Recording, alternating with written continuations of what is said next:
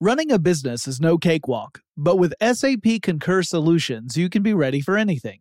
You can manage travel, expenses, and AP all on one platform that's packed with AI and best practices, and that delivers it all through an easy, clear, I can't believe how simple that is experience. So, while not much can be done about that guy who never fails to burn the microwave popcorn and stink up the entire office, with SAP Concur, you can easily handle almost anything else. Take control of your business finances today at Concur.com. That's CONCUR.com. It's brand new, Season 2. I'm Marissa Thalberg. And I'm Stephen Wolf Pereira, and we're excited to be back having bigger, bolder, and always real conversations. Straight from the C-suite front lines of marketing, media, and more. We have great friends joining from people you may know, like Vilmer Valderrama and Bobby Burke. And people you'll want to know. So grab a coffee or, hey, even an Aperol Spritz and come join us on America's #1 podcast network, iHeart. Listen to Brand New on the iHeart Radio app, Apple Podcasts, or wherever you get your podcasts. If you want to level up your marketing and business knowledge, look no further than the Marketing School podcast, hosted by Neil Patel and yours truly, Eric Su. It is the #1 marketing podcast on Apple and number 15 on business in the United States. Now, if you want to listen to interesting conversations with operators that have been there, done that, also with other interesting guests, then listen to Marketing School every weekday on the iHeartRadio app, Apple Podcasts, or wherever you get your podcasts. I'm Tamika D. Mallory. And it's your boy, my son, the General. And we are your hosts of TMI. And catch us every Wednesday on the Black Effect Network, breaking down social and civil rights issues, pop culture, and politics in hopes of pushing our culture forward to make the world a better place for generations to come. Listen to TMI on the Black Effect Podcast Network, iHeartRadio app, Apple Podcasts, or wherever you get your podcasts. That's right.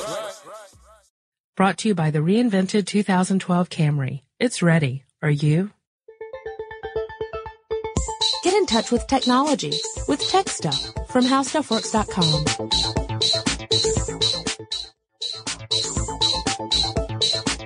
Hello there, everybody, and welcome to Tech Stuff. My name is Chris Paulette, and I'm an editor here at HowStuffWorks.com. Sitting next to me, as usual, with a sunny disposition, is senior writer Jonathan Strickland. Hey there! And today, unfortunately, we have some serious things to talk about. Actually, we have some pretty scary stuff to talk about. This I think, is even scarier than our zombie computers and Halloween shows combined. Really? Yeah. I think so. Okay. So we're going to talk today about cyber war. Arg. It's not pirate war. Oh. Cyber war. Well. Cyber war. So we're not talking about Tron here. No. Nor are we talking about war games. No. Both of which are awesome movies. Yes. So put them to the top of your Netflix queue. No, we're talking about using computers to either spy upon or sabotage or otherwise inflict some sort of harm upon a nation. And this can be done by one of a dozen different entities. That's one of the scary things about cyber war. Mm-hmm. Is that, all right, so in classic warfare, you would talk about two different nations or perhaps two different factions within a nation fighting one another. Pretty easy to identify who the parties involved are, right? Normally. Yeah, it's the guys shooting at you. Right. And normally they have, uniforms of some kind on. So you know not to shoot your own guy. Yeah. There's some general little rules that make it easier to know which guys are the ones you're supposed to be shooting. Cyber war is not quite that clean cut. Nope. The problem with cyber war is that the attacks can come from anywhere. They can come from another country. They can come from patriots within another country that are acting on their own. They could come from essentially a mercenary, a hacker that's hired to do this sort of thing. They could come from someone who's just trying to cause mischief and they don't have any other motives. So it's an attack that can come from another country or it can come from within the country that is being attacked. I mean, you're talking about, sort of a cyber terrorism in a way. Yeah. And as a matter of fact, it could be somebody sitting in his jammies in his living room. Yep. With a computer, it doesn't need to be somebody out, skulking around the streets or, somewhere in a foxhole. Heck, it could be someone parked in your driveway hacking into your Wi-Fi. Good point. I mean, that's why we're talking about how scary this is. It's, and on another level, it's also scary because it takes so little, relatively speaking, to perform an effective cyber attack.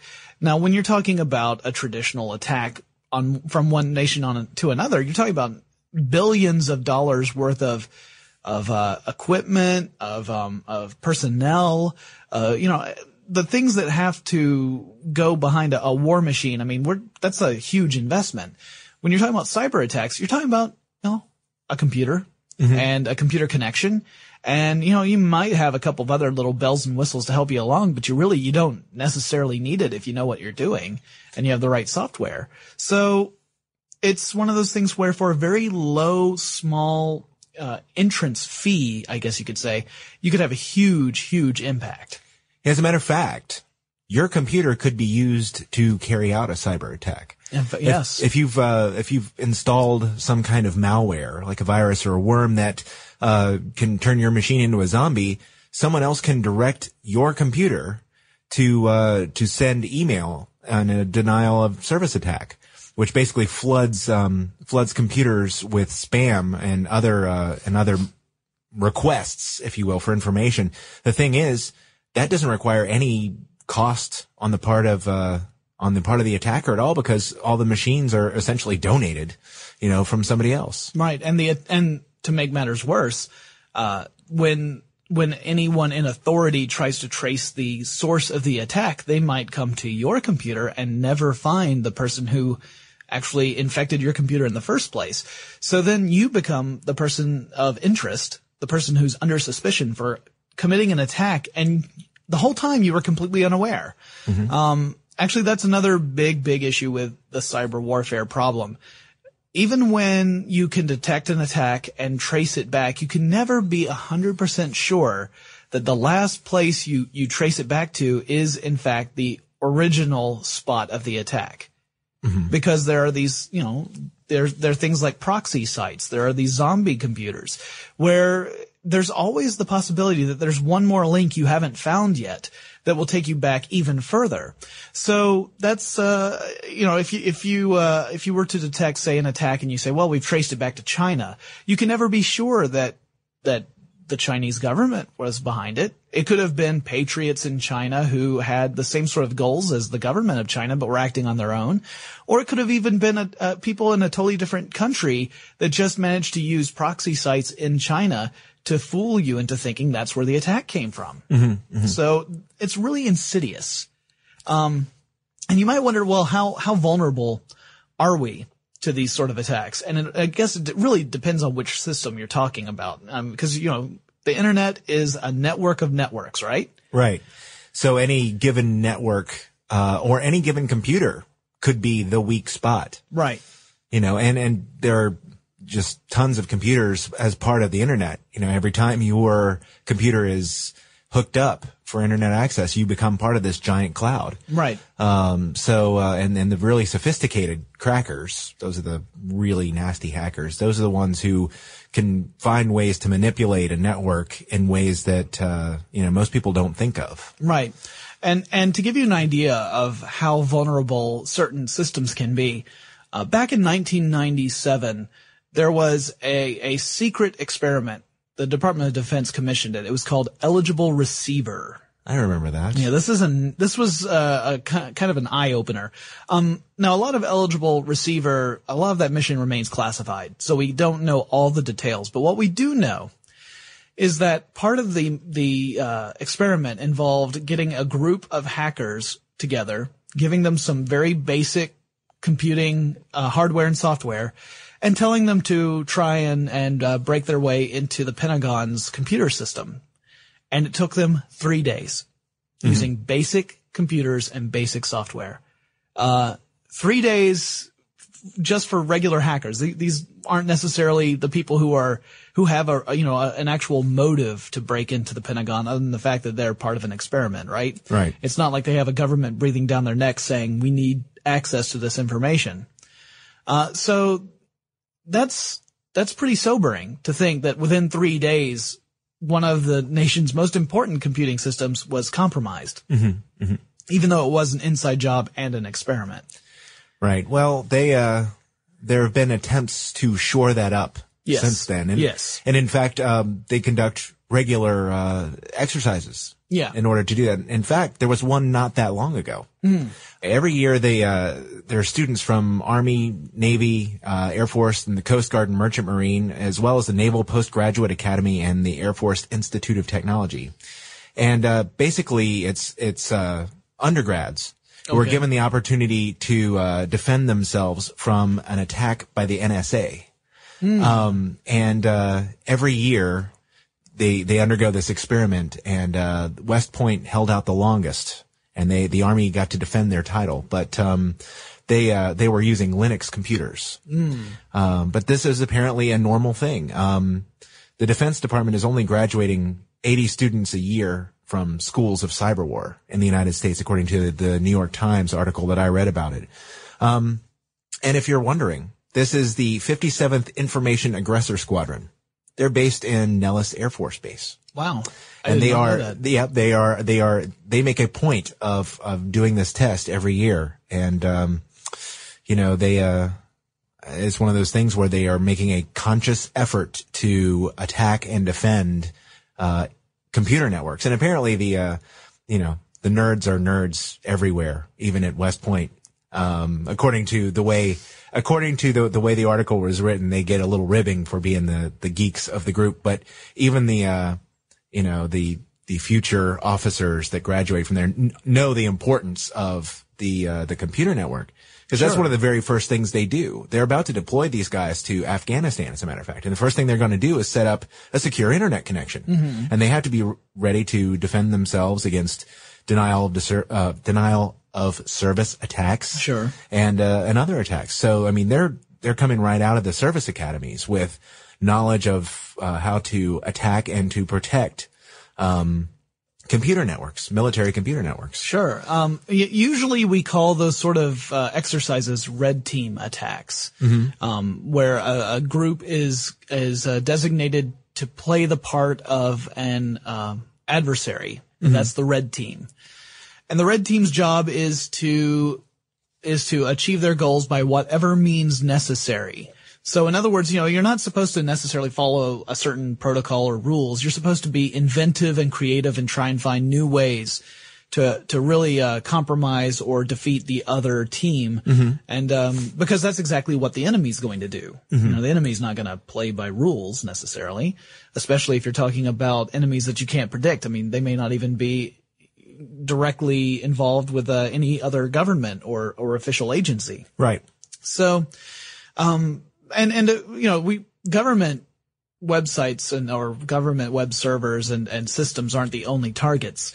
One of the big targets in the United States, and it's been in the news quite a bit over the spring of 2009, is the electric grid. And part of the problem with that is that systems like the electric grid and some water and fuel systems are using the software that directly ties into hardware. And if you just change a few settings, you can cause catastrophic damage to the equipment. There was a video that was on CNN for a while where some electric utility experts showed that with just a couple of tweaks, you could completely destroy a generator by changing some settings through the computer system. And they essentially turned a generator into a pile of scrap metal.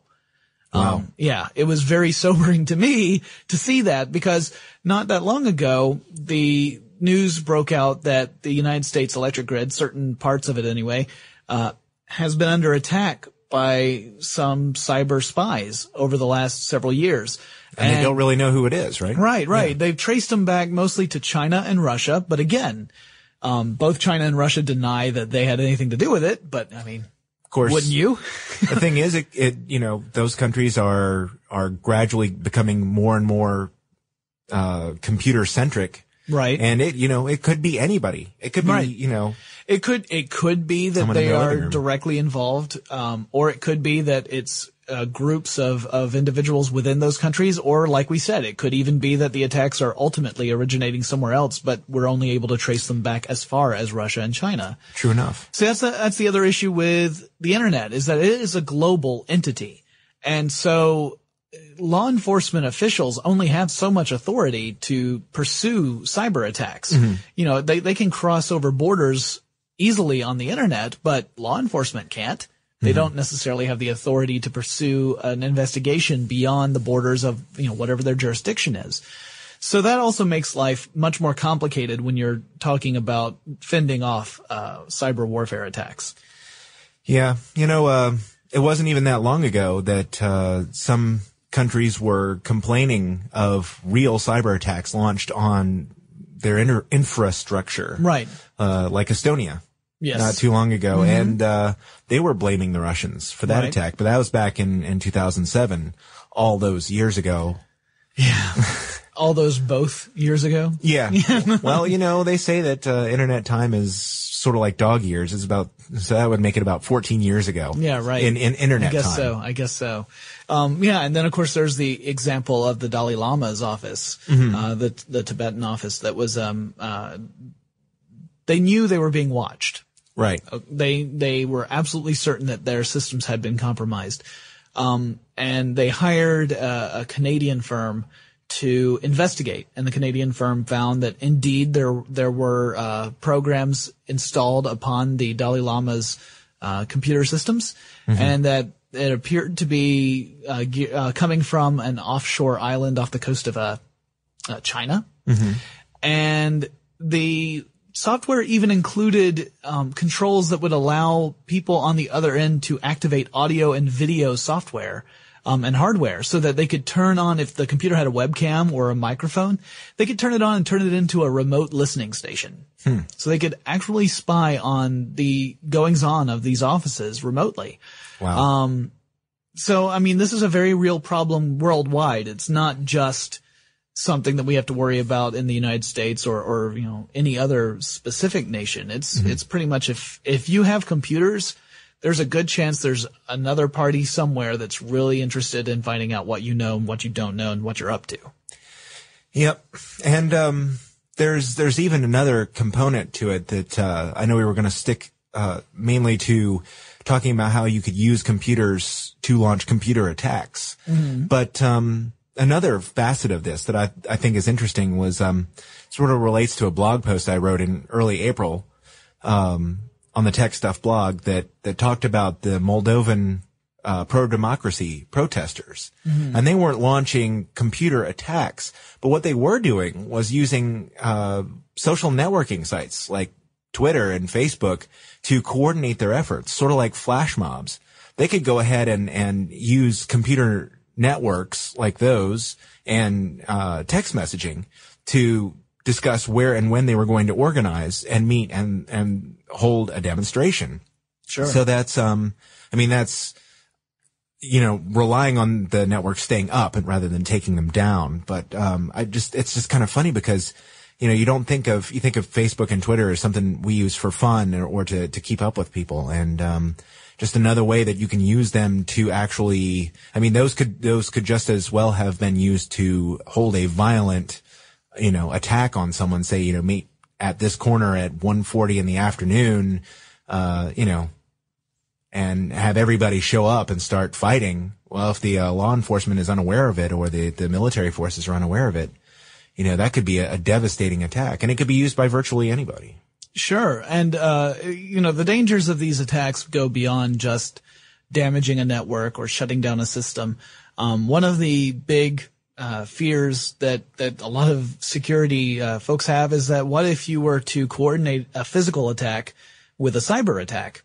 So what if you were to target a major city and first you bring down the city's power grid through a cyber attack, and then you couple that with an actual physical attack like bombs or whatever. Right. And that together that would cause a real panic, because suddenly you have an entire population that doesn't have access to information the way they normally would.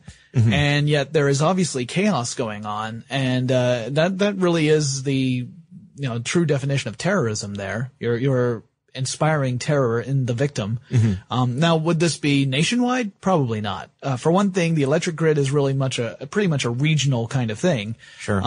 But it's something that every region could theoretically be vulnerable to without the right security measures in place. Mm-hmm. Now that sort of attack obviously would have to come from a much more organized group. It would have to come from a country or organization that had a strong financial backing to be able to fund the physical side of the attack. Right. So that narrows down the list of possible suspects who could do that, but it's still within the realm of possibility. And it's one of those things that, keep security people up at night. Sure. And, I'm really not certain what we're going to be able to do short of pulling all the plugs, to make it, a complete and utter impossibility that they could carry out those kinds of attacks, because, it's just going to require constant monitoring and searching for vulnerabilities. That's why the efforts of those who are, participating in those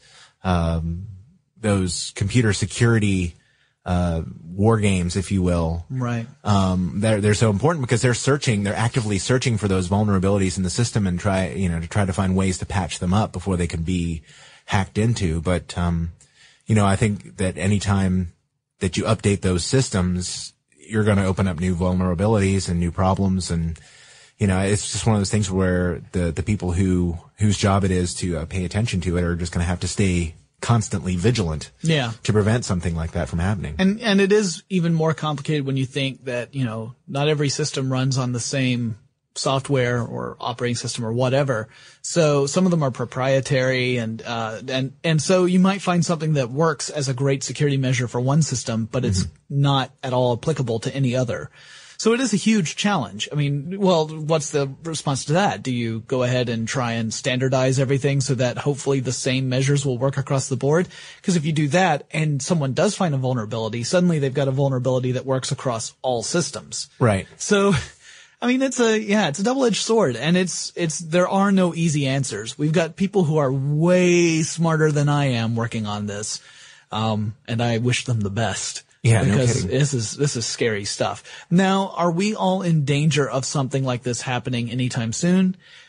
I don't know. I don't think so. I mean, I'm not staying up at night worrying the next day about that's going to be the day when the cyber war attack's going to happen. Right. But right. it is possible. It's just not necessarily something that, that I'm going to have to worry about on a day-to-day basis.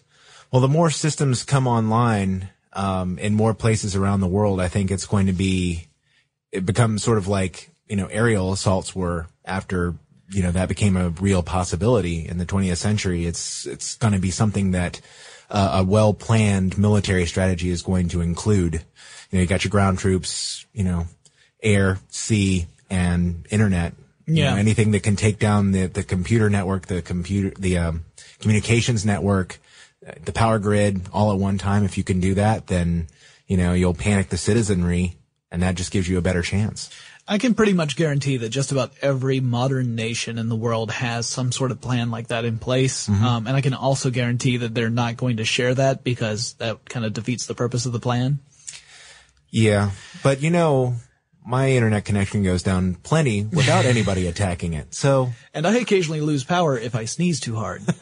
So, or maybe I black out. It's one of the two. Either way. All right, then. I'm done. That's all I have that I can divulge to the public. Now that we've scared the pants off of you, it's time for Listener Mail! And goodness knows that scares the pants off me. And you know what? In retrospect, the alarm noise is probably not the most appropriate one to play at the end of this podcast. Probably not. I apologize, folks. I should have picked something like kittens purring. Kittens. Well, today's listener mail comes from Tom from Kansas. When I call a radio station to try and win a contest, would I have an advantage if I were closer to the radio station or closer to a tower that is closest to the station? Sometimes when I call, I never get through. Who's getting through and why? Tom, I was getting through. No, seriously, I used to have like the bat phone into the local radio station. I won so many tickets from that station that they actually had to say, hey, how long has it been since the last time you won? I'd be like, 62 days. And your policy says 60. So hands them over. Does it help if you did too? I could just see you doing that. Yeah. Anyway. Does it help if you're closer? No. Does it help if your tower is closer? No. These signals are moving really, really fast. Well, otherwise you couldn't have a conversation in normal time, as you were pointing out to me earlier. Exactly. These signals are moving essentially at the speed of light, or close enough to it. Because if they weren't moving that fast, when you spoke into the phone, the person on the other end would experience a really long delay, and then they would hear you, and then they would speak, and you would hear a really long pause, and then you would hear them, and then you'd speak. That's not how it happens. Conversations happen in near real time. So we're talking about really, really fast signals. Now, what is happening, Tom, is that the radio station has only so many incoming lines available. After that, you're going to get a busy signal. And those lines are going to fill up pretty quickly, especially if the radio station has a large audience. Yeah, if you have a switchboard with 10 lines. Yeah, and typical switchboard. 275 people are calling in.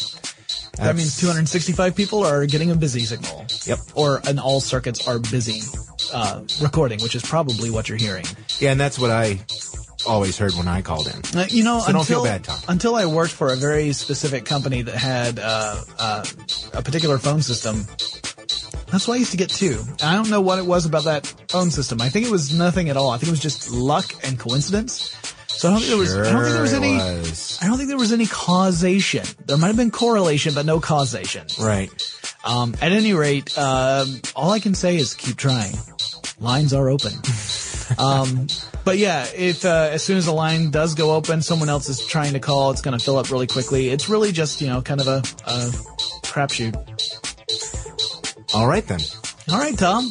Thanks for writing in. If any of you have any questions you'd like answered, write in at techstuff@howstuffworks.com. Remember, you can find out all about fun activities like cyberwar at howstuffworks.com. You make it sound so fun. Well, I was trying to, lighten up the mood after that podcast. And we will talk to you again really soon. For more on this and thousands of other topics, visit howstuffworks.com. And be sure to check out the new Tech Stuff blog, now on the How Stuff Works homepage. Brought to you by the reinvented 2012 Camry. It's ready. Are you? Running a business is no cakewalk, but with SAP Concur Solutions, you can be ready for anything. You can manage travel, expenses, and AP all on one platform that's packed with AI and best practices, and that delivers it all through an easy, clear, I can't believe how simple that is experience. So, while not much can be done about that guy who never fails to burn the microwave popcorn and stink up the entire office, with SAP Concur, you can easily handle almost anything else. Take control of your business finances today at Concur.com. That's CONCUR.com. It's the Kia Summer Sticker Sales Event, so give your friends something to look at. Like a B&B with an ocean view, an endless field of wildflowers, or a sunset that needs no filter. Make this a summer to share and save with a capable Kia SUV or powerful sedan. See your local Kia dealer or visit kia.com to learn more. Kia, movement that inspires. Call 800-3334-KIA for details. Always drive safely. Sale applies to purchase of specially tagged 2024 vehicles only. Quantities are limited. Must take delivery by 7/8/24. It's brand new, Season 2. I'm Marissa Thalberg. And I'm Stephen Wolf-Bedeta. And we're excited to be back having bigger, bolder, and always real conversations. Straight from the C-suite front lines of marketing, media, and more. We have great friends joining from people you may know, like Wilmer Valderrama and Bobby Burke. And people you'll want to know. So grab a coffee or, hey, even an Aperol Spritz and come join us on America's #1 podcast network, iHeart. Listen to brand new on the iHeart Radio app, Apple Podcasts, or wherever you get your podcasts. If you want to level up your marketing and business knowledge, look no further than the Marketing School podcast, hosted by Neil Patel and yours truly, Eric Su. It is the #1 marketing podcast on Apple and number 15 on business in the United States. Now, if you want to listen to interesting conversations with operators that have been there, done that, also with other interesting guests, Then listen to Marketing School every weekday on the iHeartRadio app, Apple Podcasts, or wherever you get your podcasts.